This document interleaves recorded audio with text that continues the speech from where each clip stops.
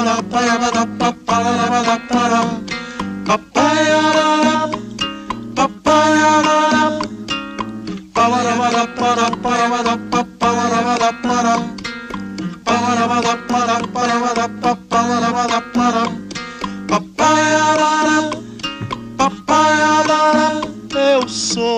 welcome back to the Floating Film Podcast. It is your host Luke, and today is our 50th episode special. Congratulations to us. No.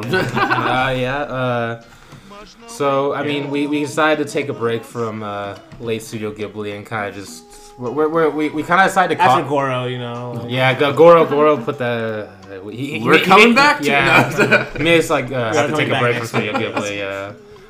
But what we're basically we're doing a thing we might come back to every once in a while, like maybe like for these like milestones. We haven't really decided yet, but we decided to call them like what did you say we should call them? I always forget what. Checkpoint picks, basically. That way we can just come back to this kind of idea. Yeah, basically it's kind of like a riff on our like first episode where we use the Oscar categories, and we basically just like they can just be things like different categories we want. We set different categories and then we just like say movies in those categories that we want to talk about, and they don't have to be like specifically like a specific genre, but it can be like a certain aspect of it. Honestly, what I kind of like about this is kind of just in its summation like a reason why to like movies. There's not one reason. You know, there's basically you can invent so many different categories of why, and then you can based on that think of so many different movies. You know. Yes. And this is just one. That's why I want to come back to this. You know, every now and then. So. Yeah. So I'll go and introduce my co-host. Blake. Yeah. What's up? And Danny. Hello. And I guess just get started. Let's get started. The first one we're gonna go with is a pretty short one. Best line in a movie, just like a certain line. I'm not gonna say best before each of them, like the Oscars, but a line in a movie that you love that's like stuck with you, and so. Okay, so I think we should go like each person goes first, a different person. Okay. You know what I mean? So I'll go first this time, I guess. Okay. And then Blake would go first next time, and you'll go first. Okay, that sounds kind good. of thing. We'll just go like that. All right, so if we can keep track, we'll see. Yeah. But I think I can keep track. I can keep track. Yeah. All right. So honestly, I think this is a good way to kind of just start the episode too, because it's like. And part of the reason why I wanted to call it Checkpoint too, because I think, at least for me anyway, I'm going to treat it more of just like movies I've just been thinking about lately since the last time we do it, or something. Just movies that you haven't talked about. It's not necessarily only new movies, because I've been rewatching a lot more recently. So, just movies that have been on my mind. So, this is from An Autumn Tale, Eric Rohmer's movie. And the quote is, "There's lots of ways to waste time. This one's no sillier than any other. It's a little game that amused me, even though it's a bit dangerous." And it's like, honestly, I think because like Rohmer to me he's like a very novelistic filmmaker. You know, like a lot of long conversation, just like kind of just like you're getting in that world really well. Like, and but he's kind of, at least to me, he's kind of saying that's what films are too. Like that's kind of why, at least in my mind, that's why I watch films. You know, like people could say like you're wasting time watching old movies, and to a certain degree I am. But it's like, would I rather watch that or just most TV shows that people watch or like video games? It's like that's the thing. It's like no sillier than any other basically. Yeah. But there's also a lot of special reasons, like what we're going to talk about, is why I do watch them. So yeah, that's why I love that. I think Rohmer knew that too. Oh, for sure. And a lot of the movies are like that too. They're not overly serious. Also. Yes, he does. There's certain directors who are just like quote machines, like Chris Marker's like that. That's a good way. Orson Welles, like dude. Yeah, honestly, yes. Like it's more the essayistic filmmakers. Like there's just so much potential. Too, but what about you, Blake? So mine is actually from Greg Araki's movie Totally Fucked Up. Wow, I was not expecting that. Okay. It's from a character named Andy, and it's all I really want is to be happy for like 1 second. Be able to look around and not just see shit and say, hey, it's a beautiful day. I want to enjoy life while I'm still young enough to appreciate it. That's what it's all about, right? And Totally Fucked Up is about 6 kids that basically got kicked out of their parents' houses in LA, and like basically whenever all like the AIDS epidemics happening and all that shit. Damn. So that quote is literally, and I don't want to spoil anything about the movie, so I'm not going to, but the quote is the best quote for a reason in that movie, and it stuck with me because of how the movie ends. And we're going to do Greg Araki eventually because I love Greg Araki. I mean, I was kind of thinking about him recently because like I haven't seen any of his movies, but I did see like he was on some critic polls on in the Sight and Sound and stuff. At least what I saw on Twitter. Well deserved too. Yeah. His movies look interesting. Mine's not gonna be as philosophical or whatever as y'all's probably. Like, I'm not saying y'all's are like super philosophical, but like, mine's more like kind of a funny one. But it's specifically, I had like 5 quotes written down for one movie.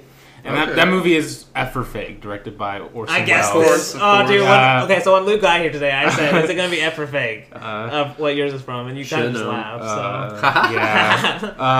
So the one I've decided to go with is, so let me set the scene for this quote, because it's important. Okay. So Orson Welles is talking about his career and how he basically faked his way to becoming a film director. Mm-hmm. And he was basically talking about his broadcast of the War of the Worlds broadcast, the famous radio broadcast he did where people actually thought the world was ending when it was really just a radio play. And him talking about that, he has probably the most baller-ass line I've ever heard in a movie. He said, "Somebody down in South America did an imitation of the broadcast and he ended up in prison. So I shouldn't complain, I guess. I didn't go to jail. I went to Hollywood." Yeah, that's a great line. That's a great line. It speaks for itself. And maybe as a hint for a future series? Maybe. There's a few hints to. There's a few. You just don't know yet either. Yeah, I kind of put a few of those directors I'm thinking of, but I mean, there's like 4 others I could name too from it. Honestly, favorite line's the one we could probably come back to because there's just. I mean, obviously there's so many like we've been saying. Yeah, there's so many lines that are fake. I could name a bunch, but yeah. Anyway, so next one we have is best score. Or just score. Best score, best song. Which one first? Score. I'll say score first. I should stop saying best. I keep telling myself don't say best. But yeah, just score. Unless you want it to be best, I guess. But. I guess, yeah. It is favorite. It's my favorite score. Yeah, favorite score. And also we should mention that for some categories we kind of did our own criteria in a way. If you do have something specific, just please mention. Yeah. So like score. That's an important part. So this one might. It's not even a cheat, but this movie is just all music, and the reason why I love it is because of the music, and it's Throughpod. Oh, okay, good. I thought you were going to steal mine for a second. I got really nervous because you'll understand why. That's a really good pick. I was debating between this one and Mind of Clay because both those movies use the exact same. They use the sitar perfectly. It's just such beautiful music, and it works for Monty Call because he's such a poetic filmmaker.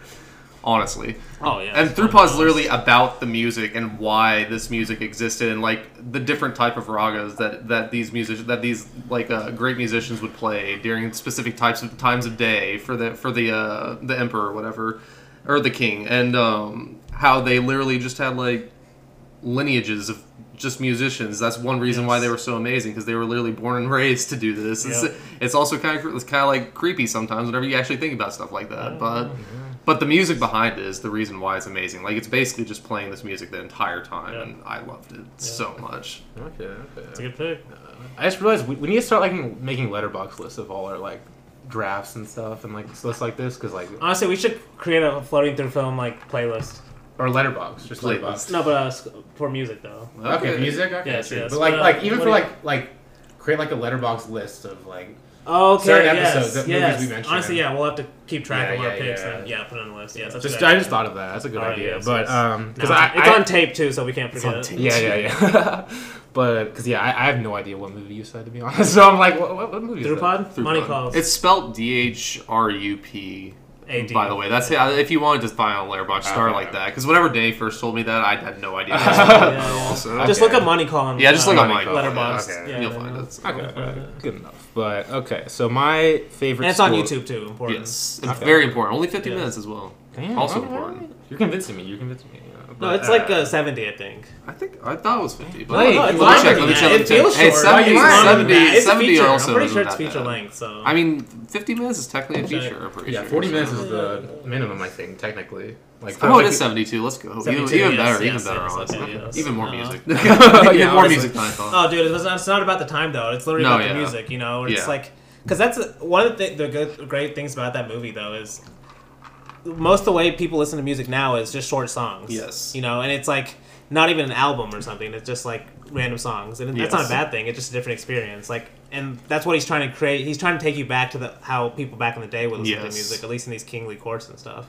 And what this music was kind of designed to do, you know? Like literally designing ragas for specific times of day. Yes, and to get you into like kind of moods almost based. Yeah. Just the whole thing, like even like the way it echoes in the building and stuff. Yeah. Like it's an amazing movie. It's fantastic. Yes, I need to rewatch it too, honestly. But okay. So I'm terrible at describing what I like about a music score. So I kind of want Danny to put as one of the songs on the episode, but I know we're gonna debate that probably after. Yeah, which I'm gonna tell you guys the score, and you guys are gonna understand why I want it.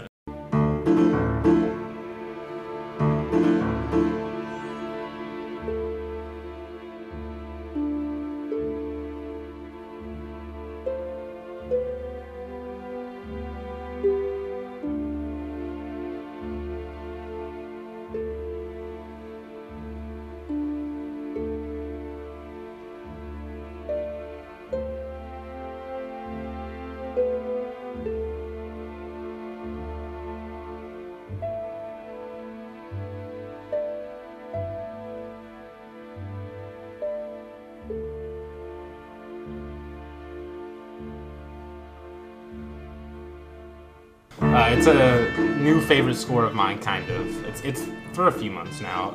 It's the score for The Conformist. Okay. I actually realized I should look up what the composer's name is because I need to credit him for this. And so The Conformist is a Bernardo Bertolucci movie about a fascist guy who's kind of how should I say this? He's kind of a wimp in a way. He's kind of lame.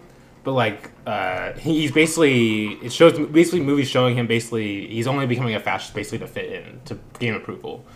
And the thing about this movie is you hear that and it's like he's part of the movie he's going to assassinate an old professor of his that was like that's like a capitalist or whatever, or anti-fascist. And so it's kind of like a political thriller, but then in the movie the cinematography and the music is just absolutely amazing. And the score, composed by Jorge De La Rue, who did the Jules and James score, and he did like Contempt, Godard's Contempt, yeah. Yes. But again, I don't know how to explain this. How good the score is. It's hard to explain it. That's the thing. Dude, it's just music. You just can't put in words. That's why it's music. Here's one thing about it though. As soon as I finished the movie, I didn't love it, but I could not stop thinking of the score. Like, it's that good. It sticks with you, which is a sign of a really good score. I mean, hopefully all three of our hopefully if we're picking a good score, it's like that. But yeah, it's so good. And I'm gonna have to fight for my life to get Danny to play this. But I'll try my hardest. Okay, but mine is honestly, I mean, because that's the thing. You can say that about mine too, and I think Blake will agree. Is mine is The Countess from Hong Kong.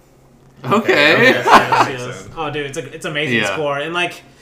Even if I understand people don't like the movie as much, I still like it. It's just it's a fun movie too. It's Private Life of a Cat. Yeah, okay. So oh my god. Because people do say that it's their favorite on certain days. Like I can see it. It's a fun movie because it's kind of a self-aware movie. It's an old Chaplin. He's not even in it most of the time, but there are like a lot of gags like his son is doing. Like Sidney Chaplin's doing a lot of his gags and stuff. But music-wise, though.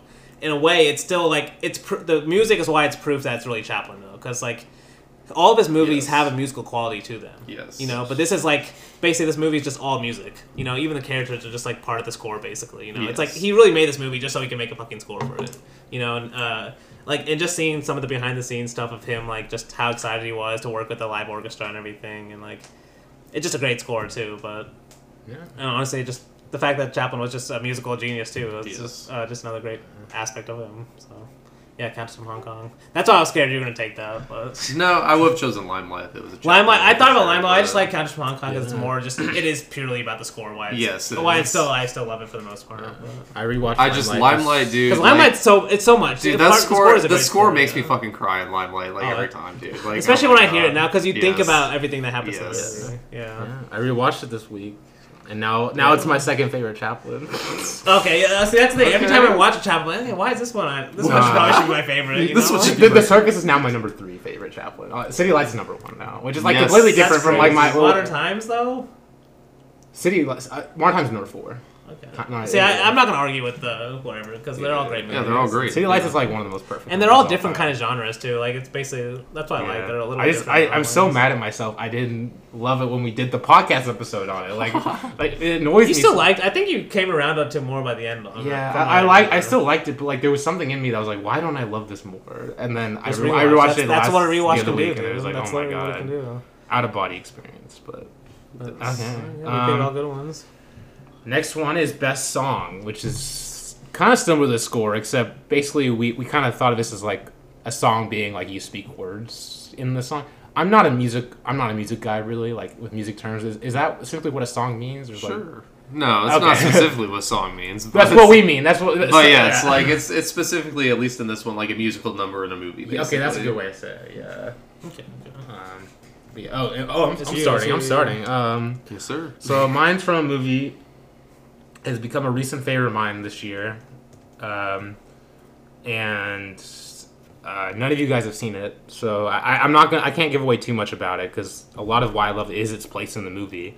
It's Nashville, the performance of "I'm Easy" by, God, I forgot what the guy's name is. Hold on, let me look it up real quick.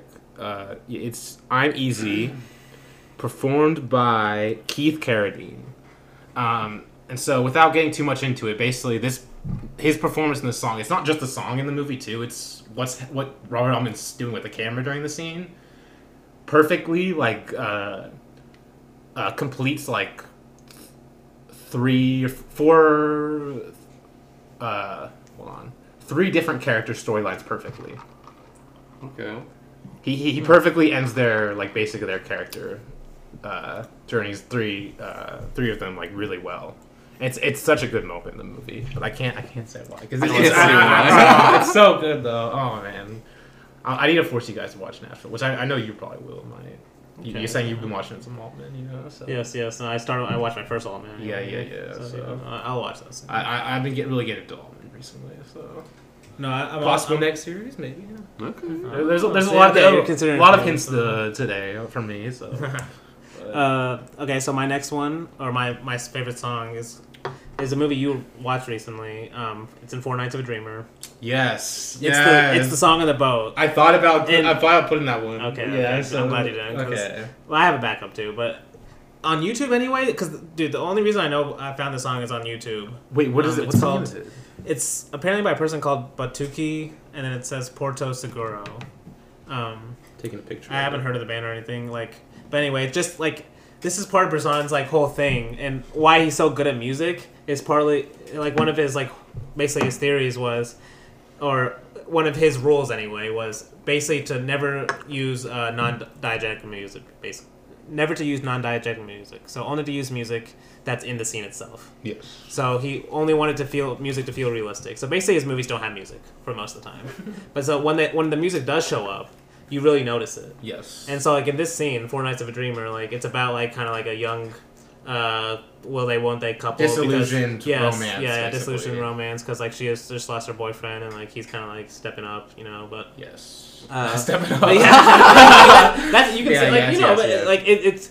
You can interpret Bressan's movies in a bunch of different ways, because the characters, you know, never are... You have to project. Exactly, yes, you have to project, yes. But...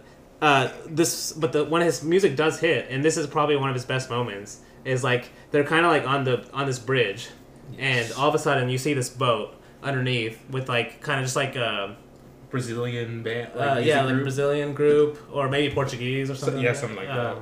But the what's that called? Like a Riviera or something.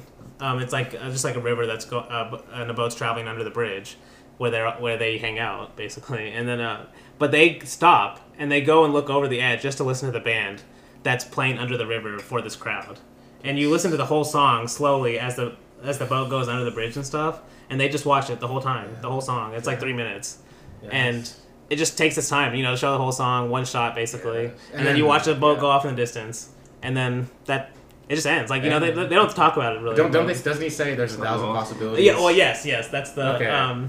Because after that, she cries on his shoulder. And she says something like... Because she's still thinking about her former lover. And then he goes, there's still 1,000 possibilities. And she goes, that's true, I hadn't thought about that. That's a great line. We have to keep that in mind. No, that's one of Bresson... Like, and this is another theme for me. I'm going to probably pick him in the future soon. So that's one of his central themes of his movies, is the whole, like, idea of just...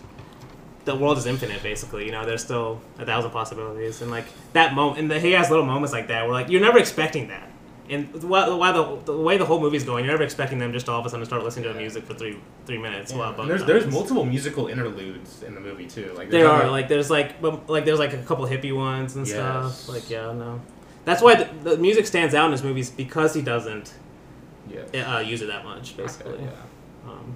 Okay, so that's my song. What about you, Blake? So mine, I've talked about this movie before, but I needed to have this one in the song category, and it's from Loctodrome. And it's, I don't know the song name, sadly, obviously, but it's just the scene where, I know Danny's seen this, but it's a scene in Hungary, and we just see this little kid and his mom, and the mom is like you can tell like she's really sad. And the kid sees this band of music, or this music, like this band of gypsies, like across a railroad track, and so he goes over there, and basically asks them like, "Will you play for my mom? I can pay you some money just to cheer her up because she's like basically having a really rough day." And then they just like look at him, and it's really good because like they show you like the director actually shows it from the child's perspective, like you're looking up at them basically, and they're just laughing at him, and then they hand him his money back, and they go over there like while playing music to like cheer his mom up, and it's just such an amazing scene. The reason I love music because like that's what music can do. Like it can change around a bad day very easily if you like just hit on a right song, or if something like that happens. Like obviously your day would be changed. But it's just that's one of the reasons I love music, and that was why I had. It's a great scene. That's probably the scene because I don't remember too much from the movie. I need to watch it again, but like that scene really stands out to me. Like I'll never forget that. Like it's just also filmed amazingly too. Because it's a very documentary movie. Yeah, so it's a documentary. It feels like a magical moment in a documentary, which just makes it feel more real. You know. So. Yeah. That's so good. Right. So next category we have is our cinematography category.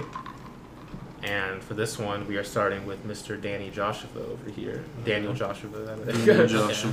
So for this one, like, cinematography is like, it's almost just like asking what's your best movie, because like, you know, film is a visual medium. I'm not saying it's purely cinematography, but it's a visual medium first. That's why it's different than most of the other arts, you know. But I will. That's why my pick. I wanted to kind of at least talk about something that I've at least been thinking about recently. That's kind of what I did for my kid. But it's also a gorgeous movie. Is A Better Tomorrow, John Woo's. I haven't seen that one. Oh, you haven't seen it? I thought Blake would have seen it. I haven't seen it. Oh my gosh! But this is true with all of John Woo's movies. But this is probably my favorite that I've seen so far. Is you don't when you think of action movies, you don't think of them as like almost like beautiful. You know, but John Woo's movies are like for sure. No, John Woo's movies are like gorgeous to look at. Yes, like he's using color like amazingly. He uses, but at the same time he's using explosions. You know, the same way you would like a painter would or something. Oh yeah, you know, and it's crazy. Like he's the best at it. Like you get so used to those little like flashing like explosions that he has throughout his movies. Oh yeah, but no, like in A Better Tomorrow, he's using color at least the best from what I've seen as well. And it just goes so well with like it's kind of like a brother gangster movie basically, you know. But yeah, you know, the kind of dynamics between them and everything. But the cinematography wise, I really just want to talk about how beautiful he is as an action filmmaker. And you don't usually think of, at least I guess maybe people that love action, they will think of it like that. And there's a certain other action where you haven't seen it yet. Exactly. You could. You're thinking about King Hu. Yeah, exactly. No, I know. But okay, yeah, from what I've seen, but obviously they can. I would say that's not the first thing you think of, but like I literally, when I think of John Woo, I literally think of him like. I mean, Ron's an action movie. It is, but it's a Kurosawa movie first. You know? When when people think of John Woo, they're not thinking of like gorgeous, you know, frames. Maybe that's on them. No, that's on them though. Exactly, dude. Like honestly, have you seen Wind Talker or? I haven't seen Wind Talker. Oh yet. damn! I need to watch that one. I've seen Hard Boiled. That's Hard Boiled's amazing. No, Hard Boiled is amazing. It's so good, dude. It's a gorgeous movie. Have you seen Face Off? No. What? You haven't seen Face Off? I haven't seen Face Off yet. You have to watch. No, I know. You've told me this so many times. Yeah. What the fuck? It's like again, That's crazy. You're a John Woo fan. You haven't seen Face Off. Yeah. Nick Cage, John Travolta. No, Faces Off. Faces Off. What more could you want, dude? No, but like, I mean, I guess this kind of just brings up my point though. It's like. His stories are kind of crazy, you know. They're like obviously they're action insane movies, but the way he frames them and everything is very detailed. Like you can tell they're very storyboarded, like very like he's putting a lot of thought into every frame, basically. And that's kind of what the dynamic of his movies, because you would think action, it's a lot of fast-moving cameras and stuff, but not for him, really. It's like... Yeah, the only John Woo movie I've seen is Mission Impossible 2, and I hated it.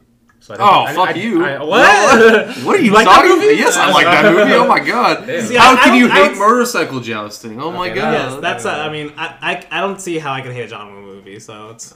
I was also... It was like 4 years ago when I watched this, so like I was like just getting into movies. I was like just getting into movies. Who knows? I could do a 180 on it, but I hated it so much. Hate it? Damn, that's a strong word. That was a strong word. The wrong word. The wrong, yeah. Hey, but all right, Blake, what are you gonna pick? All right, so this is actually a hard one for me. Or just I'm between two, and they're both amazing, and I really just need to flip a coin. But I think I'm gonna choose Carmen's Innocent Love by Kinoshita. Oh, okay. It was between this and Joan of Arc and Mongolia, and I feel like I've talked about that one more often. Yeah, so. You did recently. And I know I've talked about this one. I've talked about Carmen's too, but like not specifically the cinematography, but like whenever I know on the Letterboxd little synopsis thing or whatever, they say it's like filmed entirely in Dutch angles. It's not like you said, but it is mostly filmed in Dutch angles, and he does that for a specific reason. I don't know all the reasons, but in some scenes, I actually like some scenes you can like make your own interpretation. Like I mean, basically every scene you can make your own interpretation of why he does it. There's never that's the reason why the cinematography is amazing to me. Yeah. Like oh my god, like, and I still remember so many of this. Like I still just remember so many scenes just opening up like just framed normally. And then someone will start talking, and then like it'll just like he'll twist it. He'll twist it completely, changing your perception or trying to change your perception, like making you ask why, basically. Yeah. Like, well, but like I don't know. Yes, but that's it's a good point because like in every scene you're always thinking about okay, why did he move it there or something. But like one of my favorite parts about that one too is also like you can tell he's just having a lot of fun with the movie. Mm-hmm. Like I think I saw a Letterboxd review or some review of it where apparently he made Carmen's Come Home so we can make this movie. Yeah. But that one's remembered way more than this one is. Yeah, which is sadly. Not sadly, but because that one was also in the running for cinematography, especially those hilltop shots are just insane. that one's great too. But like you could tell, like he's having a lot of fun, but a lot of thought at the same time. Yeah. You know? But it is kind of just it has serious themes, but it's a lighthearted movie. Yes. Which I like, and the cinematography is a big part of that. Like a very noticeable part of that too, which is just fun to watch. Like I just thought of another scene just whenever. I know you've seen it, but whenever like the mom of this house wakes up, and then she was like walking upstairs to see her daughter, and it's like this one's like framed normally at first, and then like to like this guy runs out and like basically knocks her over, and the camera like kind of changes, it like goes like Dutch angle a little bit, and then like she's like looking like all weird, and then another guy runs out, and then she like looks at she's like, what was she doing up there? And it's like her daughter lives in the house with her. And she looks at the like custodian of the house, and she's like, "You're a disgrace to your country," basically. Yeah. And then it like cuts to him like in this Dutch angle, like all close, and there's just a single tear going down his eye, and then just cuts to a bell ringing, and I'm just like, "Oh, this is amazing!" Like, no, I know exactly what you're talking about. Yes, yep. But I haven't seen the movie. But it's on Criterion. It is on Criterion. I think all of I mean, it better. That's the thing. I might have to buy that movie because I feel like that's something they can take off at any time. Maybe. But I don't know how to buy it. I don't know. I don't know if it's like on DVD. Get some insurance on there. It's probably on DVD. That's what makes me nervous about Criterion Channel because you never know. And they're like, all right, it's leaving now. I never thought they'd take like some of Luc Godard's movies off, but exactly. they've been taking a lot of them off recently. Like, you never know what company will be like, okay, we want to sell these movies now. So they bought the rights or something. But. Like Alphaville's leaving this month, and I was Alphaville's left like a million times. Well, that's true. Like, so it's been leaving for a while, and like it's been leaving Criterion doesn't even have that physically.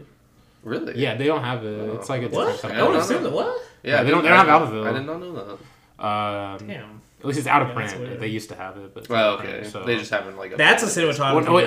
I the right. That's someone. A gorgeous movie. I think Kino Lorber might. I might have to watch it again this month because I did hate it the first time. You should do. Oh, dude, it's amazing. It's some of the best black and white ever. Yes. Did you give it 1 star your first time? Okay. Oh, what? I don't want to get into this. I remember that. Oh God, that's crazy. You should watch that again. Okay. You should watch that again. I probably should. Okay, so for my pick for cinematography, I just mentioned Danny a moment ago that. John Woo isn't the only beautiful action director. Okay. Mr. King Hu is as well. Yes, sir. And I picked a recent watch of his, Legend of the Mountain. Okay. And really, the big standout in the cinematography department on this movie is the way he just shoots nature, and the lighting, the beautiful lighting, and then even like the action scenes. Which movie are you talking? Legend of the Mountain. Which movie? No, yeah, I know. Okay, that's a good point. I don't get it. I haven't seen it, so... You could also say the same thing for... It's like an inside joke. Yeah, like... well, yes, if you have seen a King Hu movie, you would have understood. Yeah. Oh, man. And, like, the scale of it, and then, like, even the fight scenes when there's, like, magical stuff happening, like... He uses like these colored like smoke. I'd seen Raiding in the Mountain. I haven't seen. And like Legend of the Mountain's more of his like surrealist film compared to like a Touch of Zen, which Touch of Zen's like more like his journey to enlightenment, and then like Dragon In's like more his like action comedy. But Legend of the Mountain is just it's beautiful, man. Like there's nothing else you can really say about it, but oh my god, yeah, Danny, get on it. All right. So I'll get there. No, you're watching it tonight. No, you're watching. It's like 3 hours though, isn't it? Dragon In's like it doesn't matter. So you can watch that. But I've seen Goodbye Dragon In, but I haven't seen Dragon In. Okay, we're not gonna talk about your take on that movie either, because that's terrible. Okay, yeah, it's been. I don't have a take on it. I don't. Have okay, I respect that. Okay. I don't have a take on it. So I guess our next category is best scene. Basically, it's a we both just just seeing a scene that we're gonna like talk about like why we love it. Just a specific scene in a movie, which I like. So. This one, I think I'm starting this one. Right? Yeah, you are starting. This one's really hard, honestly, because I had a lot that I want to choose from. But I'm gonna stick with the King Hu mold. Let's go and go with Touch of Zen, and it's the first reaction shot we get of Yang and the general fighting, and then like they're fighting and they basically take down these two other ninjas or whatever, and and then it just cuts to Shishun and the other guy just sitting there going like just mouth agape, just like going like what the fuck just happened? That was literally me though, because like before he cut to them, I literally said, "God damn," because of what they just did on screen. And they cut to that, and I was like, "Oh, this is perfect. This is a perfect scene, man." Like, it's so good. But there's so many. You could say anything. Exactly. There's so many. There's so many in that I could say. This is basically just us like guilting Danny. No, you're definitely making me want to watch it. Yes, but yeah, and I don't. Well, I'll give a. I want to give one. The other one I really wanted to do. He's like, I have to get another one. I did. Well, yeah, the other one I really wanted to do was Vertov. But I think I might wait, just because I don't know if you guys will do it. Do you guys have a Vertov one that you're going to choose? Okay. Because it was going to be Enthusiasm whenever they're hammering. Okay. Oh, yes. The synchronized hammering. So that's mine now. Okay. That was the other one that I was thinking. That's like more like a moment. Like that's it's like. But that whole scene though, the whole entire scene is amazing. Yes, the whole that song and stuff. Yeah. Honestly, that's a great pick. Alright. So for mine, I picked a scene from one of my favorite movies of all time, The Red Shoes. And it's specifically the ballet sequence in The Red Shoes. Basically, it's a 15-minute performance of the ballet of The Red Shoes, which basically the whole movie's centered around. It's the center of the movie, basically. You're leading up to it, it happens, and the rest of the movie is basically what happened after it.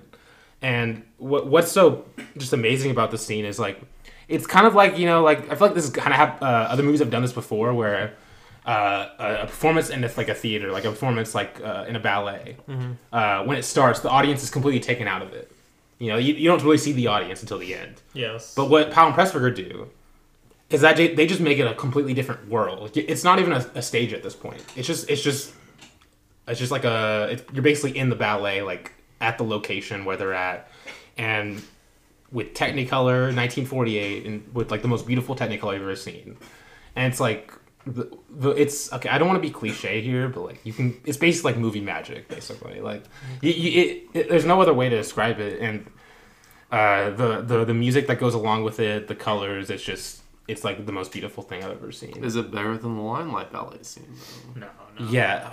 What? Okay. As someone who's seen both. Oh my god. Okay, we don't count your opinion though. I haven't seen The Red Shoes. Martin Scorsese said about Julie The Red Shoes. He said it's a song that plays in my heart.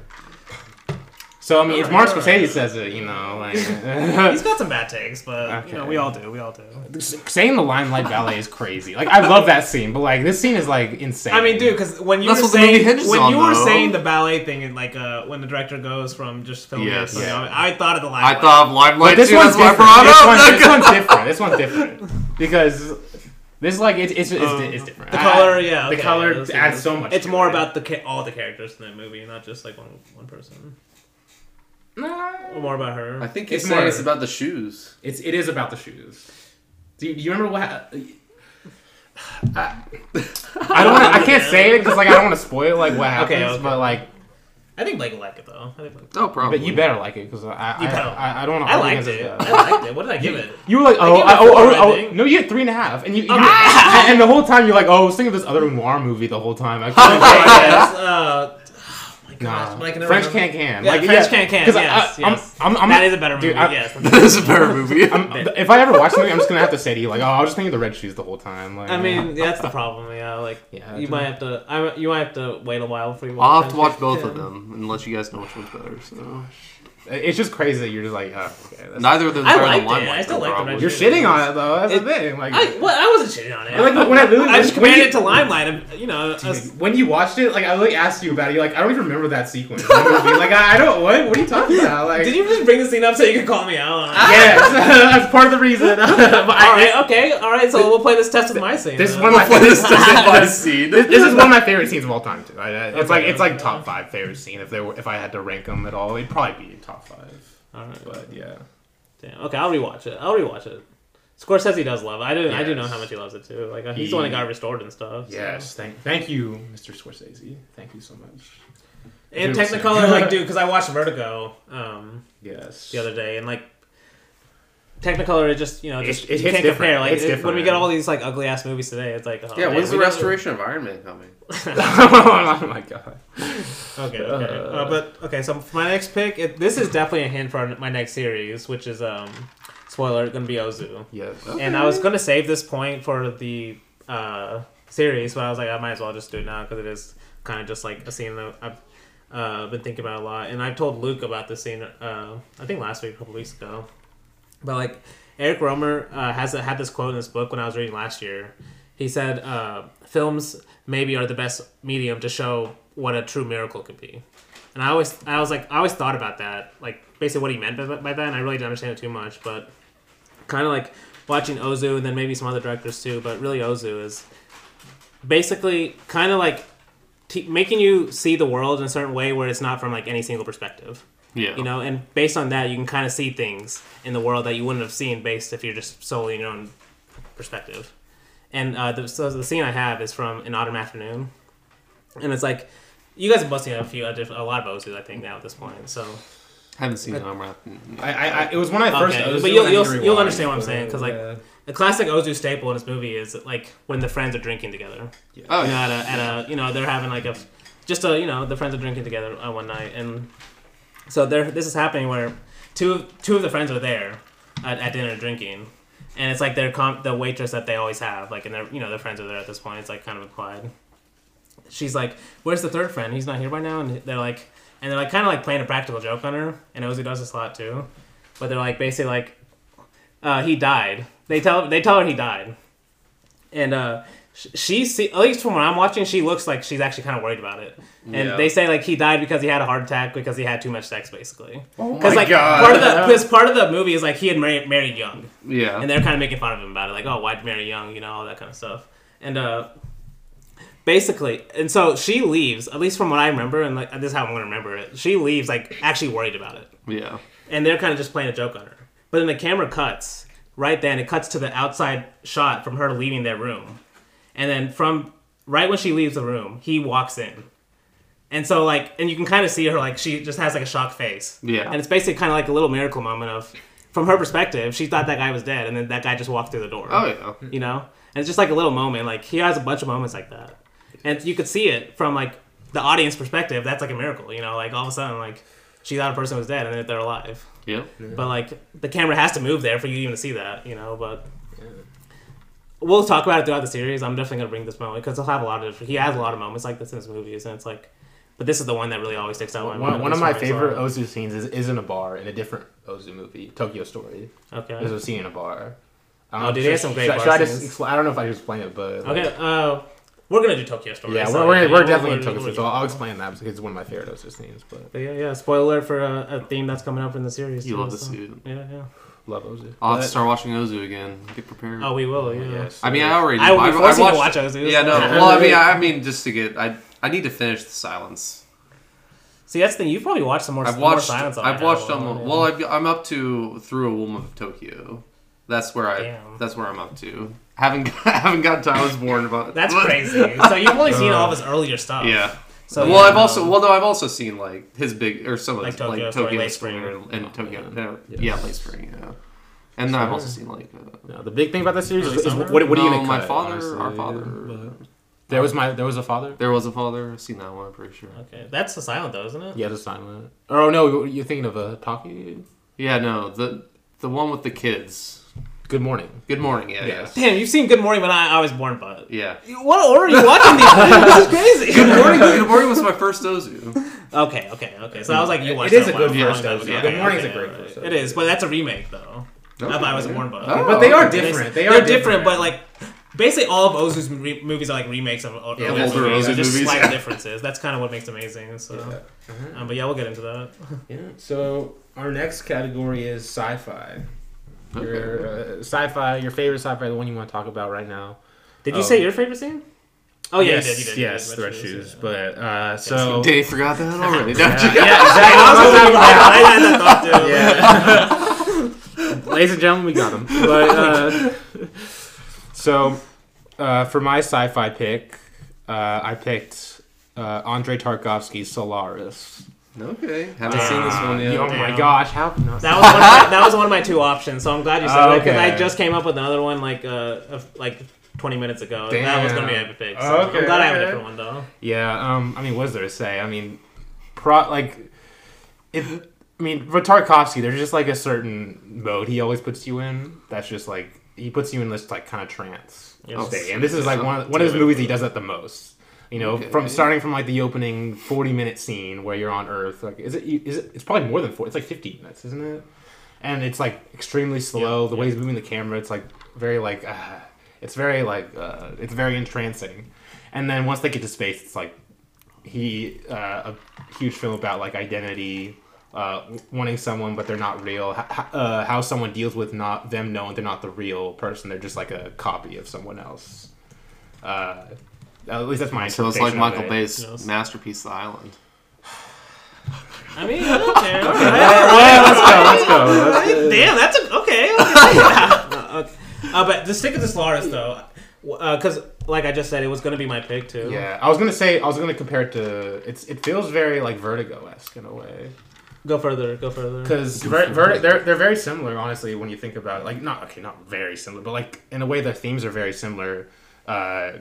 Basically, I mean, Vertigo's more about obsession but like the women in the movie are very similar. Like this kind of memory, having a hold on you, basically. Yeah, knowing you're not the real person, and like, and that's why I've come up with a theory. I've seen no one else say this before, but like the scene in Solaris where he goes into the library and she sees her staring into the painting. Yeah. I think that's a homage to Vertigo. The scene where Jimmy Stewart's character sees Kim Novak's character staring at the painting. Yeah, it's shot in a very similar way. Yes. But yes, Solaris. And then the weightless scene in Solaris. Yes, my god. And amazing ending. Like, and one of my favorite things about why I love that as a sci-fi movie, because with most sci-fi movies, it's not a bad thing, but most of it's kind of like there's the human side, and then there's like the other alien, and that's supposed to be the kind of it's not necessarily they're evil, but that's the big theme of the movie. Conflict. That's what I'm looking for. Yeah. Whatever. That's what's hinging on it. But Solaris is like it kind of tricks you to think that that's what it's gonna be about. Yes. But it's really just they go to a different world, and the world kind of sucks him in. You know, it's just like he's already there by the time. You know, like he's just like on a ship wandering around, but it's not really about like him having conflict with that world. You know, it's. At least there is conflict, but it's more about his memories and stuff. You know, it's himself. Yeah. Yes, exactly. Man. No, but that's the thing. It still feels like a sci-fi movie. Like the way we're talking about it doesn't feel like that, but when you watch it, like that's why it feels still like a sci-fi movie. Yeah, and people say like Stalker. Like Stalker is kind of similar in a way, like how it uses that. It's a sci-fi movie, but like they get to the sci-fi world, and there's like yeah, that's kind of what I'm saying. Solaris is like that too. You know? Yeah. You know, even though the ending, last shot of Solaris, I mean that's very sci-fi. Very sci-fi. That's the only Tarkovsky I haven't seen. And it's so. also oh my gosh, it's also like 160 minutes, and it feels like an hour and a half. Yeah, no, it goes it's by. insane. Like, I love Tarkovsky. That's a good pick. Hot take there, but I mean, all right. I think I'm next, right? Yep. So my other pick, and this is kind of a movie that's kind of in the same kind of vein of this type of sci-fi, and it's a movie I rewatched recently. Is Memoria, which, you know, it only becomes a sci-fi. The ending makes the whole movie a sci-fi when you rewatch it. Yeah, because she's basically. Don't tell me the ending. Wait, you haven't seen it? I haven't seen it. Oh, no. fuck! Yeah. Shit, Come on. I was about to talk about it. Okay. Thank God I caught Damn. that, because I've actually thought about watching that. Oh man, yeah, I'm glad. I was literally just about to spoil the shit out of it. So. Thank God. You've seen it though. Oh yeah, we'll watch it together. Yeah. That was too close for comfort right there. But all I'll say is like, it's a sci-fi in a way that's like makes you feel still in the world of a different planet, not just kind of the conflict between Earth versus a different planet. You know. Yeah. And it's still a very personal movie too, and it you know, just takes your thoughts and a lot of ideas once you know that kind of sci-fi element to it. Because it's not on the surface really. Like on the surface, it is kind of just just another weird ethical wandering movie. But let's go. I mean, Cemetery of Splendor is it's a sci-fi movie also. He does. No, he does, dude. Because even Uncle Boomy has certain moments, I think, because it has like a. There are moments, but that's more like spiritual, not necessarily sci-fi. No, I'm forgetting the one that has like the future, where they go to the future all of a sudden, and it's like through photographs. I think it might be Tropical Malady. Oh, is that Tropical Malady? Okay, wait, so yes. And it's like Tropical Malady is a huge thing about like past and future and shit. But that's also Cemetery of Splendor though too. So that happened in that one. I think that one's the people like memories like where they're like laying there and they're tapping into like the. Yeah, I don't think that happens in Tropical Malady. Tropical Malady is like kind of like mythological. But like he doesn't cut to the future. Though. No, I think that was like I watched it I watched it a month ago. And I don't know. They say something about the future. I rewatched it. I'm almost positive. Well, we'll figure it out. Yeah, but I don't remember that because I rewatched it a month ago. But my memory can be. No, you watched it most recently, so we'll go. I just don't remember that. But either way, Memoria is definitely sci-fi. Well, once you've seen it, you'll see what I'm saying. But yeah, Memoria. Blake. Mine is. Mine's a very me. It's a very me pick. Okay. You guys haven't seen it, obviously. It's Godzilla Final Wars. Yeah, that sounds like a Blake pick. The last Godzilla movie. Where can you watch this? On the high seas. Criterion has a lot of them. This one's not. Okay. This is the last of the.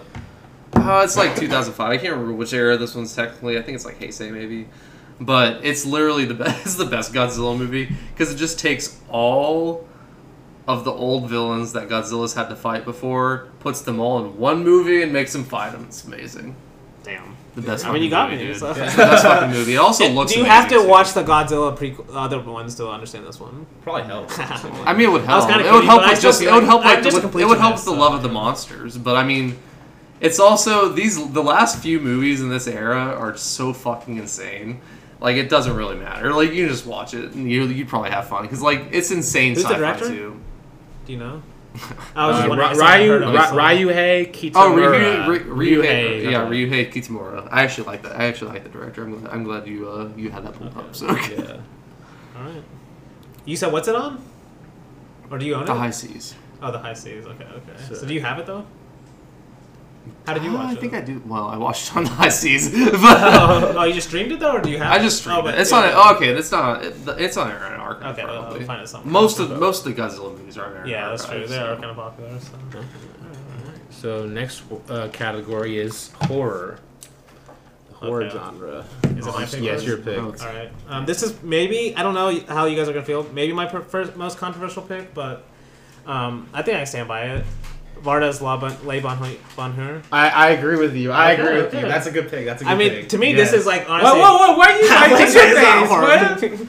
Come on. Dude, it's a horror movie. It's a horror movie. It's not really. It's very cynical. Like it's a cynical movie. Cynicals are not horror. No, but it is. It's a very dark movie. Yes. Like, and that's the thing. Like on the surface, it's very bright and very happy, but then just when you know what you know is happening and what you know with you've seen it. We've all seen it. Yeah. Basically, what you know. That's why I looked at you so skeptically. Okay, but I know what you're talking about, but I don't know. I would what's his name in the movie? Francois. Basically, Francois in the movie. Yeah. Like. He basically becomes a villain. He's a villain. Yes. You're watching a villain, and like basically like he's almost like a serial killer-esque. Yes. Basically, how easy he's able to be with his family, be happy and stuff, but at the same time, basically killing her, like breaking her heart. Yeah, and he thinks he's in the right the whole time. Yes, exactly. Especially at the end. He's got that kind of serial killer aspect to him, but just like like he can't even see it. Yes, you know. And then so when she dies at the end, you know, like. He still can't see it. Like it's almost like that's the horror of it, you know. And it feels realistic too, because you know this happens a lot. Like basically, guys that are so much in their own ego, like they can't see the damage they're doing to other people. But well, what a final shot! Yes, haunting final shot. I know. I know. I mean, this might offend a horror fan, but like Blake. But did you rewatch it recently? Or? I haven't. I mean, I rewatched it last. We did it for the episode last year, so yeah. But no, because right when I saw it, I was like, okay. I still I can defend it. It's a horror movie in my head. I agree, honestly. It's a traumatic movie. Aren't most horror movies about trauma, Blake? Are most horror movies about trauma? Blake's the horror gatekeeper here. Yeah, of course. The horror gatekeeper. Oh, yeah, what are horror is like when there's blood on the screen. Horror when bad things scary. Yeah, but there's bad things scary in this. It is. That's exactly what I'm saying. Exactly. You're wrong. You're wrong. All right, Blake. I'll pick him. What's your pick? Mine is Cure. Yeah, Kiyoshi Kurosawa. I don't know. It's like a psychological thriller. You know? It's not really horror. It's not horror in my book. You know, horror is like when there's a monster on the screen. To be fair, the guy is kind of a monster. Yes, he is. I mean, he is. Yes, exactly. But and there's some supernatural stuff in horror. In Cure, no, Cure is very supernatural. Yes. No, I mean this is one. It's the movie that got me into Kiyoshi Kurosawa, who's honestly one of Japan's better horror directors. Because he also did Pulse, and he's also done a lot of other great horror movies. But I mean, the reason I chose Cure, I love it. That's literally the reason why. It's just. You did though, didn't we? No, we didn't. No, we reviewed Pulse. That's another one of the reasons I chose Cure is because I like these movies basically equally. But we've already talked about Pulse, so we'll talk about Cure eventually also. But I mean, the movie is literally just framed insanely too. Like it looks. Have you seen it? Yeah. Yeah. I've seen it twice. Oh, okay. I watched it with you too. Yeah. Oh, wait. Okay. Come on. I forgot about that. Okay. No, but it's just framed immaculately. Like every single frame of this is amazing. But it really is just a combination of like psychological thriller and horror. Bitch. Yeah, no, I'm just kidding. Bro, I was getting mad at you. Yeah, we were making fun of you. With okay, Leibon horrors. Not okay. Leibon horrors. That's an interesting insult. Leibon horrors. Leibon horrors. It's what you said. I said Leibon horrors. You said it again. That sounds cool, isn't it? It's just Leibon her. Leibon her. Is that how you say it? We're not French. We should not be talking. Yeah, we're all saying it wrong. Probably, sorry, all the French people out there. It's happiness. It's just happiness. Yeah, that's a great. Oh my gosh. That honestly makes it better because yes. It's like Bresson with money. Money. Yeah. Exactly. Straight to the point. What about yours? Horror. I haven't gone yet. Yeah, you're right. I was about to say, because you're the horror hater here, really. So. Okay, I wouldn't say hater. It's just like it's not really my thing. Okay. Another word for haters.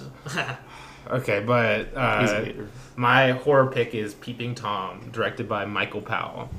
Damn. I didn't know that was a horror movie. It is. It's not like super. So would Blake call it a horror movie you watched? Yes, it's a horror. Okay. It's just like it's not your conventional horror movie. Let me just read the synopsis because I think that'll give you the best idea of what this movie's about. Loner Mark Lewis works at a film studio during the day, and at night takes racy photographs of women. Also, he's making a documentary on fear, which involves recording the reactions of victims as he murders them. He befriends Helen, the daughter of the family living in the apartment below his, and he tells her vaguely about the movie he is making. So basically, this movie is like, it's like, it kind of borders on like it's getting comedic in a way, more like absurd horror. But like it's not like depressing. Good. You kind of got me already. So. And just the way it's a lot of it's about like film, like the problems like with filming, like the female gaze, like voyeurism. There's also other stuff too, but it came out the year. The female gaze or the male gaze? Gaze on the female. It's called female gaze. Is it called male gaze? Okay. Oh yeah. Male gaze. Okay. Yeah. I didn't mean the female gaze, but Yeah, it talks a lot about all that, and it came out the same year as Psycho, and this one like ended Michael Powell's career. Like it was like such a flop, basically. Really? Damn. Until like like Scorsese and them like told everyone like, hey, let's for what movie after? Let's reevaluate Peeping Tom, like it's like a really good movie because you know Scorsese loves Michael Powell for good reason. Michael Powell's amazing. For good reason. But he married his daughter or something too, or. He married Rossellini's daughter, or dated Rossellini's daughter. I knew that, but I know there's some relation there too. Okay, I didn't. There's some relation there. He's wanting to get closer to Michael Bell. No, I'm joking. Sorry, Scorsese, if you're listening to this. But, and I think, Danny, you should definitely watch this, because I know you love cameras. And there's a lot of cool cameras and cool camera stuff in this movie. There's a lot of good voyeuristic kind of movies in film and it's so good, and like there's so many great moments and genuinely creepy moments too. Like Terrorizer is technically about voyeurism too. Yeah, it is definitely. Good. You need to watch Edward Yang too. I've seen one. You've seen two. You've seen Brad Super Day and Taipei Story. Yeah. Okay. Yes. Okay. Yeah. Damn, Jay's like amazing movie. Peeping Tom, highly recommend it. It's so good. But yeah, so our next category is best animated movie or favorite. I need to stop saying next. No, it's mine. I'm going first this time. No, because I just went first last time. Oh yeah, you're right. Blake, you're going. Okay. I'm a terrible host. So I'm not choosing Ghibli, obviously, because we're doing that series right now. Yes, sir. We're gonna be saying our favorites at the end. So what I'm gonna choose is actually a Hungarian animated movie called Bubble Bath. Oh. And I've told you guys about this a couple times, I'm pretty sure, but Bubble Bath is just this ridiculous movie. Like, I don't even really fully understand what it's about. I know it's about like this guy's getting married. Like, this is the actual plot. Like, this guy's getting married. He doesn't want to get married, and so he runs to this other woman and basically tells her to call his wife and say, I'm not getting married. And then like just ridiculous stuff happens from there. And it's animated like this guy was on acid at the time. Like, that's literally how this is animated. It's got like some ridiculous musical numbers in it throughout the movie. Mm-hmm. It's fantastic, and people really need to watch more. Like, I need to watch more Hungarian animation too, because most of the Hungarian animation I've seen is amazing. When you said Hungarian, I thought you were going to say Son of the White Mare. No, I love Son of the White Mare as well, but this one, the animation style in this one is just the best, man. What'd you watch it on? It was on Mubi, but I think it's gone, but I'm not sure. Damn. Yeah, it looks great, but Mubi has it might still be on Mubi, because Mubi still has a lot of Hungarian animated movies on there. But okay, Mubi, another great subscription service if you don't already have it. All right, well, sponsor us. No, I'm just kidding. Please. I don't have a subscription to your service, but if you give me a free one, I'll definitely use it. I will definitely use it. Anyway, so for my pick for best animated. I don't think I've talked about this movie on the podcast, but we've all seen it. A lot of people have seen it. Paprika, directed by Satoshi Kon. Just balls to the wall, the most insane, but like also amazing. Like, it doesn't get like too insane where it's like, okay, like this is taking me out of it. Like, it's like beautifully orchestrated madness, in my opinion. Like, the way he uses dreams, and then like how the dreams infect reality, and just the animation is so amazing, and the story's amazing, and it's jam packed with just like cool ass shit, you know. It really feels like it builds up to that ending too. You know, like where it really like basically uses like, you know, animation superpower where you can just do that. You know, you can't do that with a real film. You know? And like it's very much an inspiration for Inception. As a lot of people say. Yes. Even though I really think they're different movies. They are different, I think you can because Paprika is also better, but better, but not by much. I do love Inception. I do too. Yeah. I can't like. Yeah, dude. I like, can't hate even if it is a live action Paprika, like no one can make a good live action anime. It's like one of the few then. Yeah, but like how many good live action animes are there? Not very many. And like, dude, if we are getting live action anime, why wouldn't you want Leo and fucking Tom Hardy? No, that's true. I can't. People always say like it's a bad thing. Like, why is this like it could be a good thing? Well, that's because it's Paprika. You know, like people They're don't watch. Good. They need to watch Paprika. One has to be good. One's better. To be honest, I would rather rewatch Paprika. I would rewatch a shorter movie. Exactly, 90 minutes. But also, like, if they're the same length too, I would still rewatch. I agree. Yes, it's because the animation is amazing, and Inception gets like maybe a little too complicated for its own good. But, but I still like it. Oh no, I awesome. I love Inception. Yes. Yeah, no, Satoshi Kon's just like literally one of the best animators ever. So you can pick any of Satoshi Kon's movies. Yes, like like what you were saying about Paprika is what I would have said about Perfect Blue if I chose it. So. It's just like it's amazing. Okay, Blake kind of one of the best Christmas movies in Tokyo Godfathers, but okay.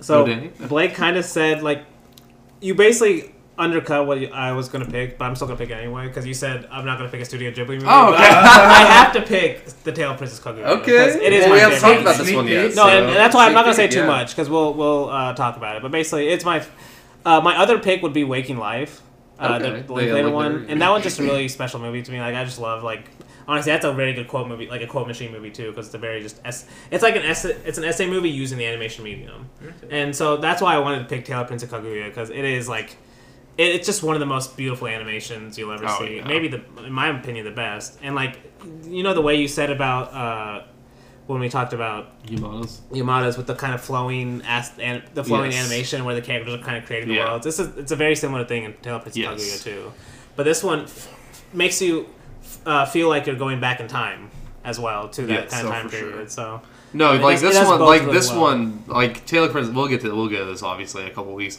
But Tale of Princess Kaguya, like you're literally living a Japanese like watercolor painting from like back in the fucking 15th century. Like it's insane. He's trying to create that feeling, but like it has that epic feeling, but it's still very personal because of what's happening in the story. And and we'll get to it. So yeah, I don't want to say too much about it now because we'll definitely watch it. Coming up in a couple weeks here. So yeah, Tale of Princess Kaguya. All right. So we're down to our two last categories.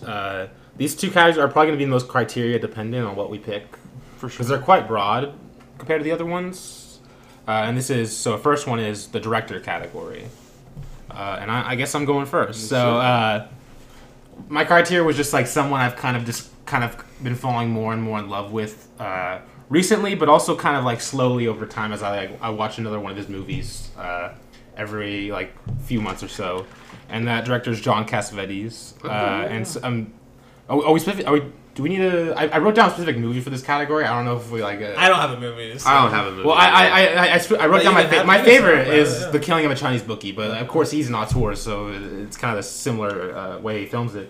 What I love about him as a director is that he's not afraid to let scenes go on for like a long time. He's a big like improvisational director, and like what he'll do is he'll have these like long scenes where it's just like characters talking, but his camera is like always like.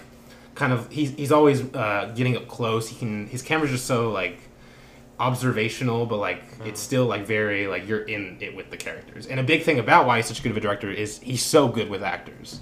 Like there's so many performances in movies where like someone could say like multiple times in his filmography, this is like one of the best performances of all time, because he's so good with because he's an actor himself. Ooh. And he also married Gina Rollins, who was in a lot of his movies. She's like one of the greatest. I was gonna say because I've only seen 2 movies and it's been a while. Yes.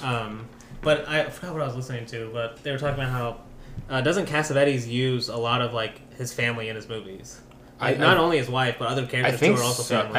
I think he does. I'm pretty sure like he uses like other people related or very close to him. Yes, because Peter Falk and Ben Gazzara, I think this is how you pronounce his name, but they're 2 close friends of his. Yes, and and that goes with the whole intimate thing you were saying, like how his camera's able to do that. Yeah, and apparently, like I read, like he like when he talks to his directors, he wrote in his book that he won't tell them exactly what he wants from them. He'll just say like vaguely like. So he wants them to do it themselves. So that when they find it, it's more authentic on screen.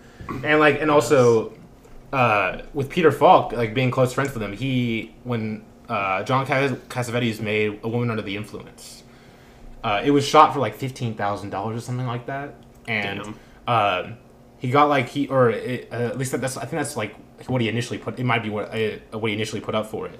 But a big reason the movie was financed is like Peter Falk like read the script and like gave some money to fund it, and then like he would like basically he made it like on a shoestring budget and like would tour it to like different colleges and film festivals to basically make it be known. Yeah. And like Peter Falk starred in it too. Like I'm Woman Under the Influence is amazing. Filmmaker, yes, he kind of did birth the independent filmmaking. Matt Damon did that first though.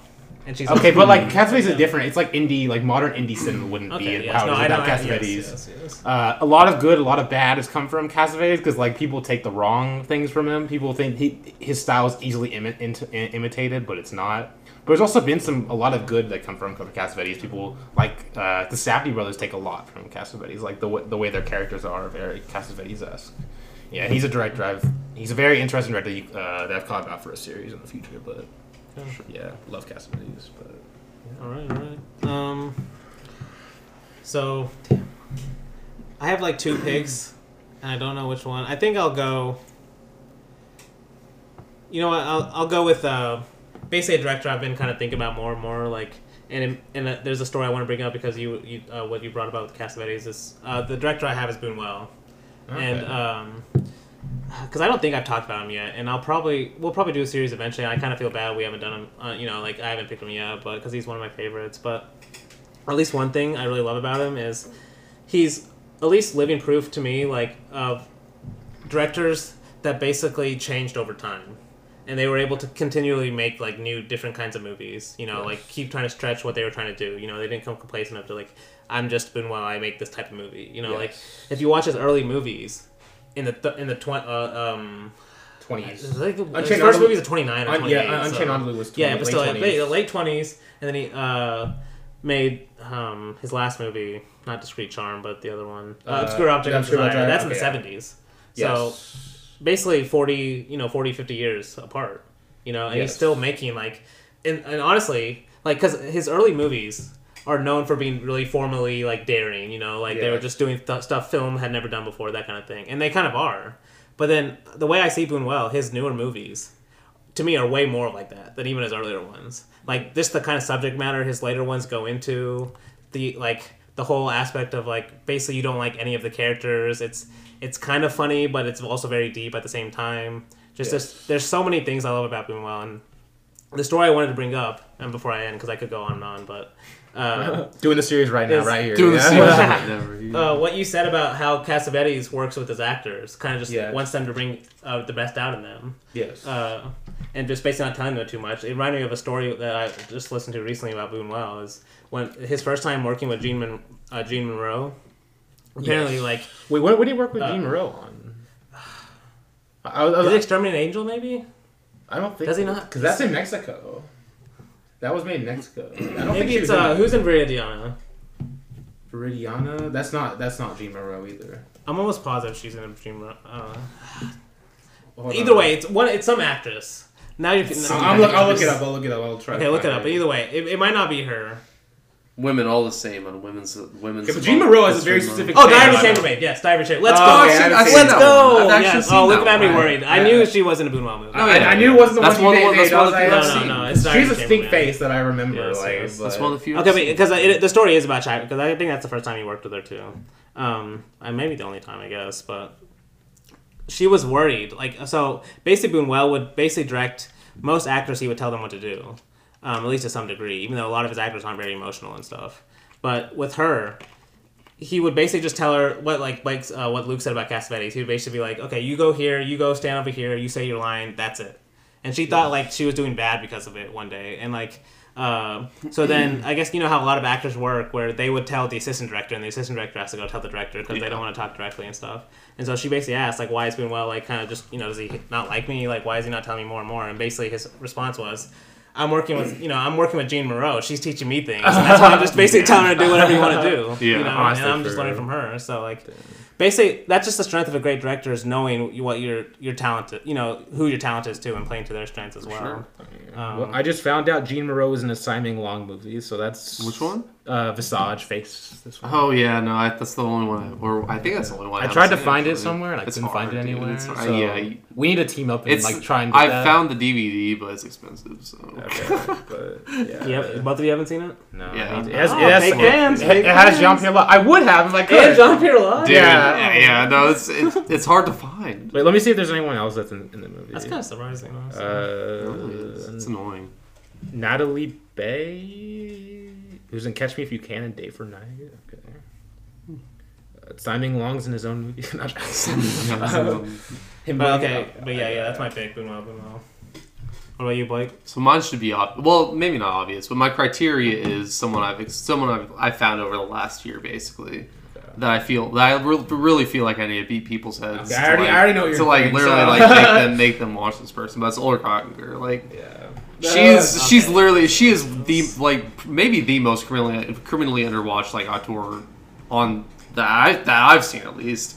I mean, there's probably more, obviously, but I mean, like, her most popular movie has like less than 3,000 views or like 3,000 logs on Letterboxd, which is insanely low for someone of this talent. Like, she's insane. Like, all of her movies are insane. She hasn't made a bad movie. I've seen a lot of them. Okay, that's not kind of stupid, but no, but like literally every single one.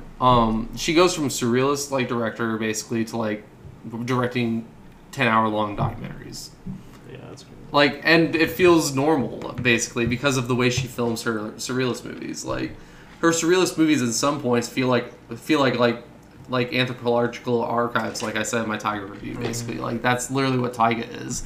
But that's what Joan of Arc of Mongolia is, too. It's just got this weird surrealist element, too, in it. It's like, she is just such an interesting director that more people need to try to find. And if they're easier to exactly, they are kind of hard to watch, but that's why I feel like I need to beat people over the head, saying like you should find these movies because they're worth it. Okay, like for sure. Is there like a distinct way she used the camera, or like? Yes, she has a very lingering camera. Like she lets it hang on a scene and just lets the scene play out. She lets the characters and actors do whatever the fuck they want, basically. And Joan of Arc of Mongolia is my favorite one because it combines actors and like what she does basically in Taiga and her Alaskan 12-hour long documentary, like just basically hanging on real people and letting them perform. Basically, that's what she does in Joan of Arc of Mongolia. But she also has actors that she brought with her along on this one. Basically, it's so good. Like her movies are so good, man. Like you definitely sold. Like it's just hard to watch. Yes, I gotta. They were on Criterion. This is the problem. They were on Criterion, and then they all left the exact same month. So I mean, like. Yeah, they need to be more available. They do need to be more available. See, that's another thing that makes me nervous about watching like movies that are leaving Criterion. Because like, what if I love it? What if I love the movie? I never get to watch it again. Like. No, I've experienced that. I'm glad Luke found Taiga at least because I love Taiga. But I found Joan of Arc of Mongolia, but I can't. There's download. Like the cedars aren't there right now. It says there's one seater. I'm downloading on Pirate Bay, by the way, which is like sketchy as hell. But like, it says there's one seater, and then like it won't download. So there are sketchier websites than Pirate Bay. So okay, I the ones I've discovered, but okay.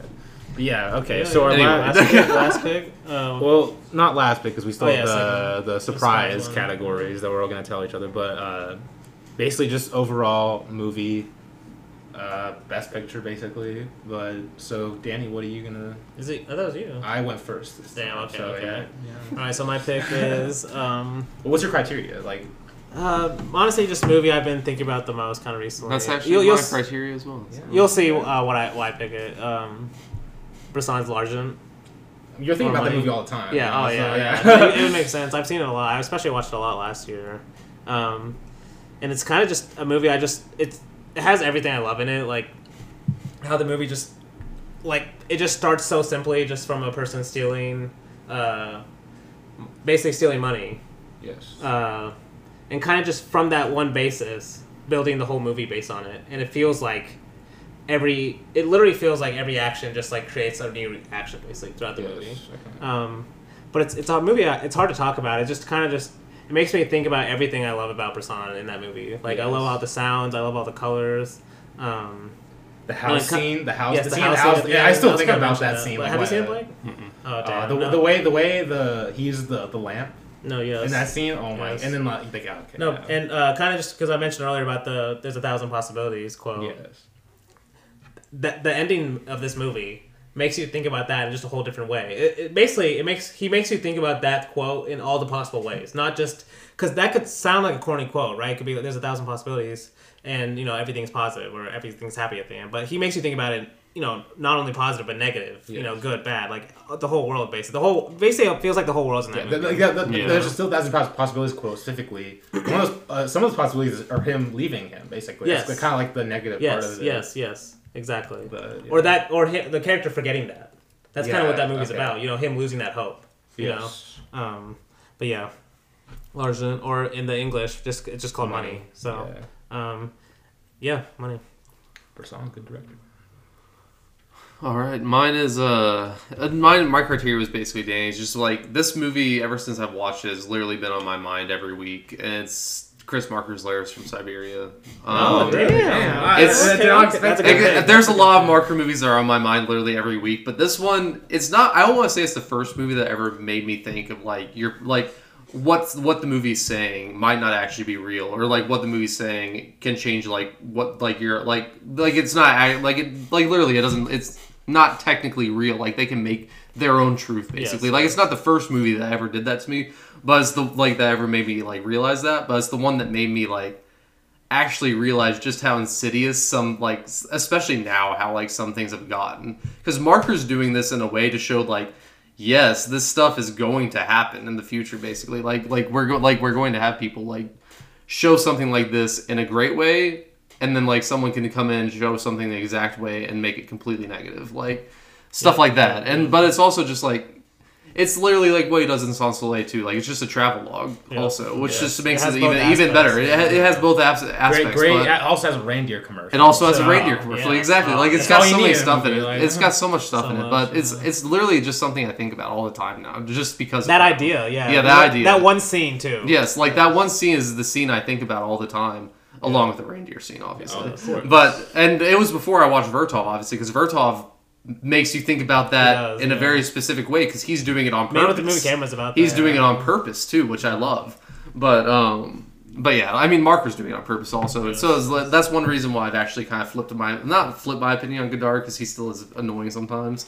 But I think he's making you more self-aware of what you're watching on screen. Exactly. Why is he putting that on screen? Making you think about what you're watching. Instead of experience it kind of just blindly. I rewatched Sans Soleil, and it's really I've loved it a lot more, and I still haven't stopped thinking about it. Yeah, dude. Each day. Sans Soleil, I also had Level 5 on here, because Level 5 is another one that I just think about basically every week, too. It's another Marker movie. Where did you watch that on? Because I was trying to download that the other week, and I couldn't. I think I have it. So. Yeah, I think I watched it because Dan gave it to me, but I can't remember. Give me your hard drive.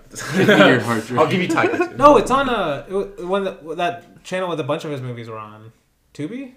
Weren't they a bunch on Tubi? It wasn't on Tubi, that's for sure. What did you watch a bunch of them on? There was some... Because you were watching a bunch of them on some streaming channel. I don't remember which one you had. I mean, Mubi had... Maybe it was Mubi that I watched Level 5 on. I can't remember. I think it was Mubi, actually. Wait, no, it was the one where it's the white logo with a cross or something, or a X. It was some... I remember actually now, it wasn't Mubi. It was some random-ass one. Random-ass one. Arrow, maybe? No, it wasn't Arrow. I hadn't heard of it. That's the thing. I don't know. Who cares? We don't know. We don't know. Watch Level 5 though. It's also. But I think I have it. Yeah. Basically, I think I have it. So. Basically, I think I have it. Good for me. But yeah, we're doing our surprise one. Oh no, I still have the same. Oh yeah, So my criteria was just a movie that I've watched in the past, in recent times, that has really first watches blown me away like no other movie. The other another movie that's really in the money was Nashville recently that I watched. I've already talked about it, but this movie is The Leopard, directed by Luchino Visconti. The Leopard is, I mean, first and foremost, when a lot of people talk about this movie, they mention the spectacle of it, the scale of it, which it's a large part of why the movie's so good.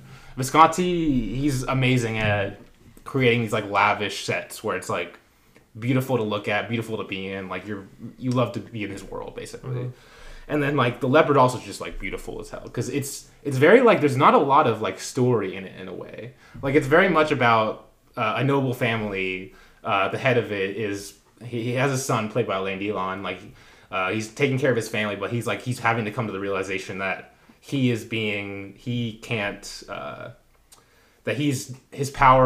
reign of power is coming to an end, basically, due to the Italian reunification thing. I'm not expert on Italian history, to be honest, but basically, watching an aristocratic family. But a lot of it's a lot of what Visconti's doing is he's taking his camera from far away, he's just observing everything, in transitions between each scene. He has a scene where his camera's very just kind of watching a battle going on, a street battle going on, and there's a lot of soldiers. It's the spectacle of it, and And then with all this, like it's a lot about that, and then the movie ends with a 45-minute ballroom sequence. Damn. Which is like peak cinema, honestly. Like it's so good, and basically you're watching the ballroom sequence go along, and then you see the prince or the head of the noble family. Basically, I should not spoil this anymore for you guys. But no, I'll definitely watch it though. Also, Nino Rota scores it, and it's one of my favorite scores now. So amazing, but.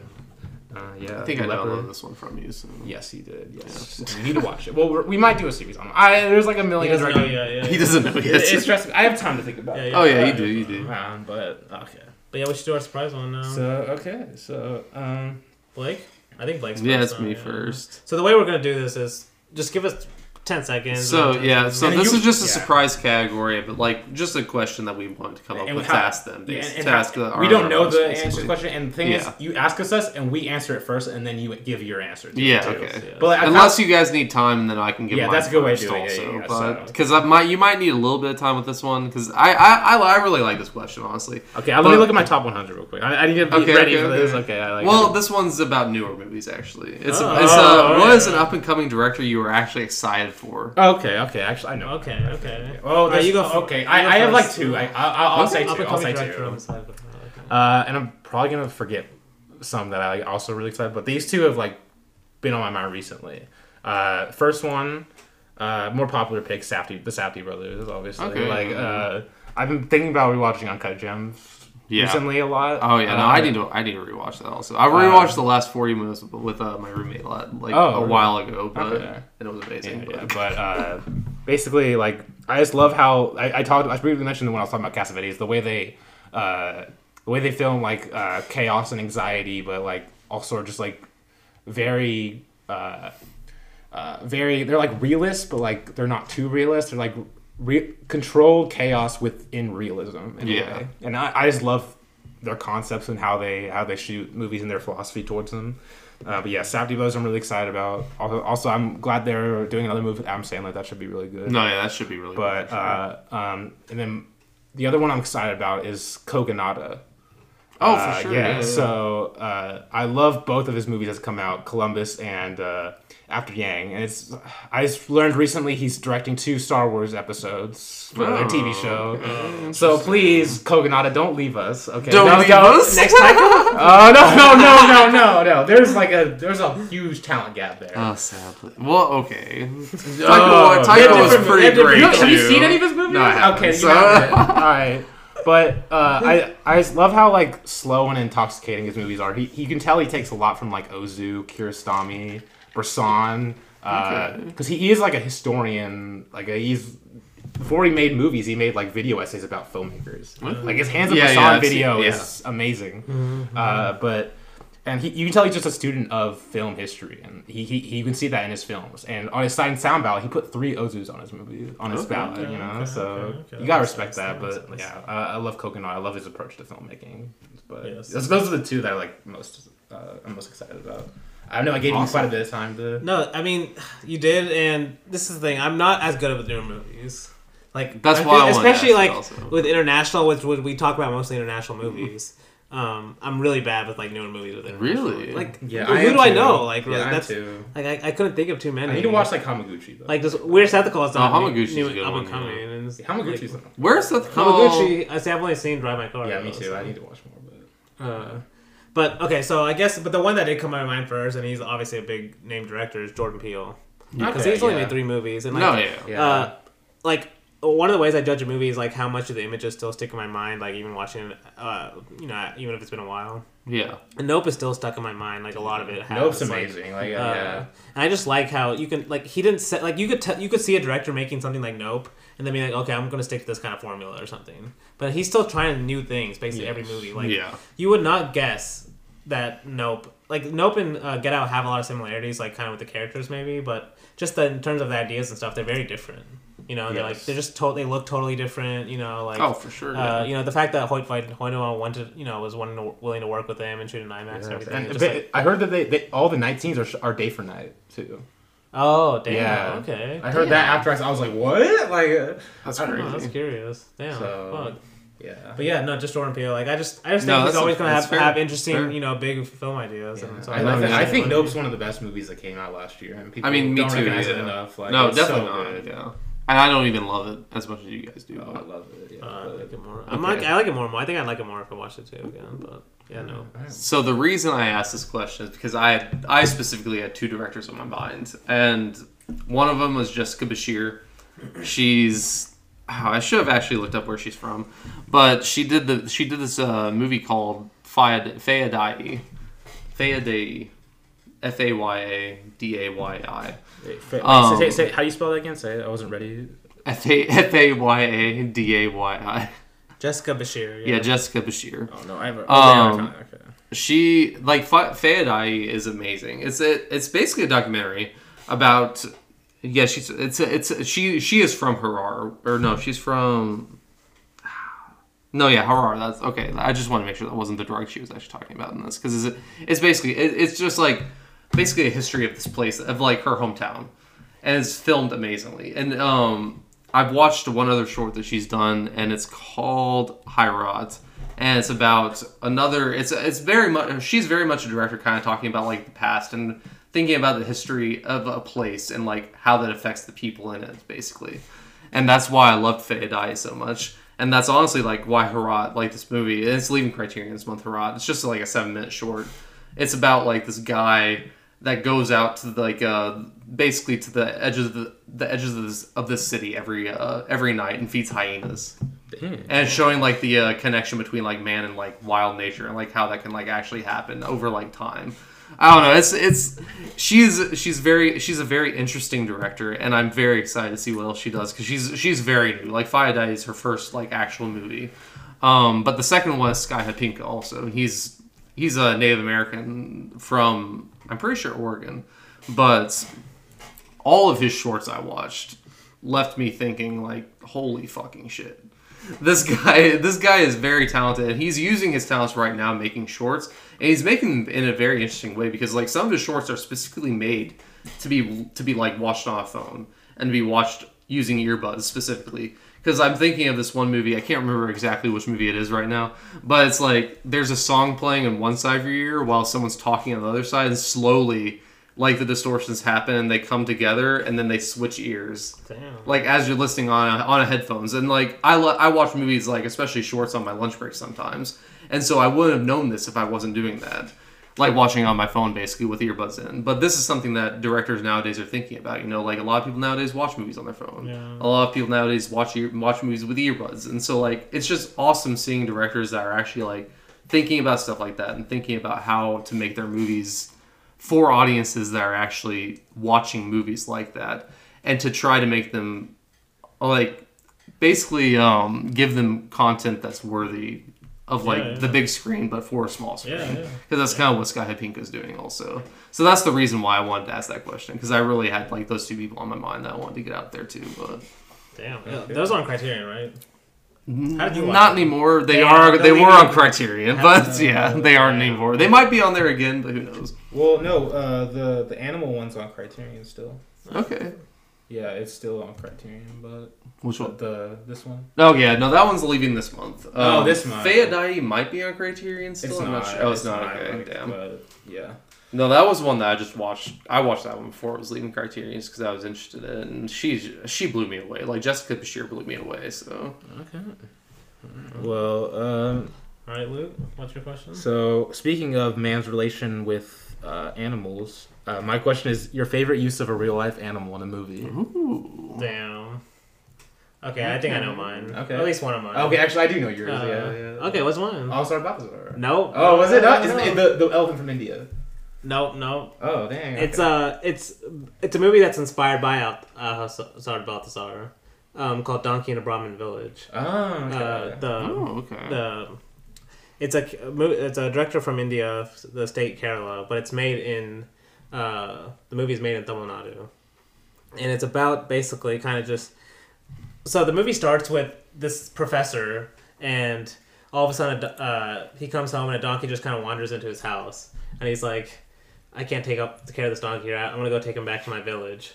And so basically he takes the donkey back to his village, and the movie's kind of like, it's a very documentary aspect because outside of the professor, all the other people in the village are just non-actors. Yes. So you're kind of just seeing like a village, but the movie's about basically like it's kind of got Balthazar themes of just this kind of donkey that's persecuted for no reason, but it's kind of an excuse to show you all these different types of people in the village through this donkey, and how like basically, you know, that's Balthazar kind of does that too. It's like he's showing the people suffering. Exactly. Yes.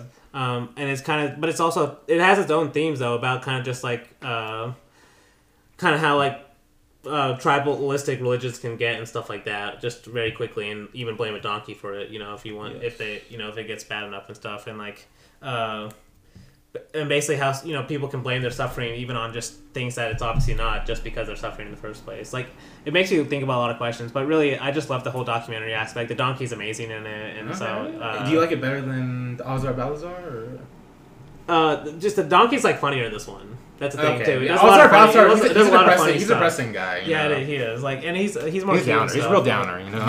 This one's really funny. There's a lot of funny scenes too. Like, where like they're blaming stuff on the donkey that it clearly couldn't be in the donkey and stuff like that. But it makes sense in the movie. But it's just a great watch. It's on YouTube too. So honestly, the best donkey movie though is Donkey Skin. We all know that. We all know this. No, exactly. It's not. I love Ozar. To be serious. But those would be my other picks. The ones you said. Those would be. Yeah, Donkey Skin. Oh, Donkey Skin, your pick? No. The ones you mentioned for me earlier. So what is your pick? Because I want. You're gonna pick the monkey from Cat. No. I was okay. No, I was gonna pick the cat in Private Life of Cat. Okay, no, or all of them, honestly. Yeah. I mean, like we were talking about this before, and I just have to do it to like kind of rub it in Dave's face. Honestly. No, I love the cat. No, like the way it's honestly the way that my Darren makes the cat literally. I mean, like cats aren't people, obviously, but they do have their own lives. I mean, like all of our pets have their own lives, and it's just very hard to actually film a pet like this, or to film like any living animal like this, and make it an actual movie that makes sense, basically. And like you see this cat literally giving birth for the first 5 minutes of the movie, basically. And then after that, she's just raising her family for the last 15 minutes. It's amazing. Like cinema, right? It's literally cinema, man. Like it is. I don't know. You're acting. No, all I'm saying is that my Darren, she's a a formalistic master. Like it's just. And this is one. I mean, yeah. And this is one of her like.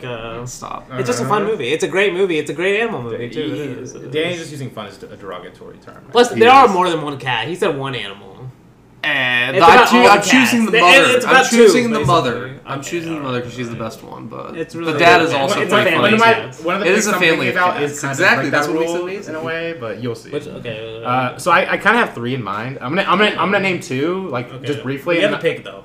Yeah. So the ones I was thinking of doing was the monkey from The Cameraman and the cat from The Long Goodbye. Okay, but my pick is a movie I watched this week, Hatari, directed by Howard Hawks, and specifically he uses 3 baby elephants in that movie. Oh. That kind of just there's also a cheetah that's like roaming around their house like as like a pet. That's like really cute as well.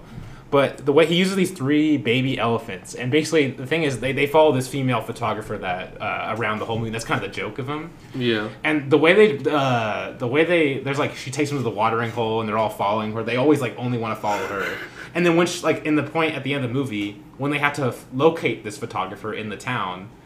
They use it. They try to find her using the baby elephants, basically. Oh, and it's amazing. Oh, okay. Atari, by the way, it's one of the best hangout movies I've ever seen. It's so good. Like, I love that poster too, dude. It's so it's like 2 hours and 35 minutes, and you're like you want it to be like you want it to be like 3 hours. Dude, you'll see when you watch it. It's like you want it to be longer, honestly. It's one of those movies, but. And I mentioned the poster because my question is. What's a movie you can't think about without thinking about the poster? Okay, that's. And I'll say my pick if you guys are thinking about if you guys have to look over it real quick, but because my pick is also the movie I picked for my best picture, or at least my the movie I just picked Largent, and it has a few, but if you go on Letterboxd and look at at least one of the major ones, or the one they have originally if you don't have Patreon is the Criterion one. But the one I really love is like the older version, where it has 2 people holding. They're basically holding the same dollar bill. Yeah. It's the one I have hanging here in my house, in my apartment. But it just kind of it has the theme of the movie right there. Yes. 2 people grabbing the money, And basically, like, what the movie's also about, kind of just this transaction that money. The Criterion one does that really it does that as well too. They both do, but this one I love the grabbing aspect. Okay, the grabbing. Okay, you know, kind of most like really grabbing on it. And there's like little blood coming down from it too. So, yeah. But what about you guys? What are your picks?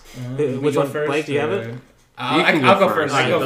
Go first. So this one, there's really two. I mean, a lot of these things I have two. F for Fake was one of them because the poster with Orson Welles, like amazing. Yes. But my actual pick is Close Up, the Criterion poster for Close Up. This one.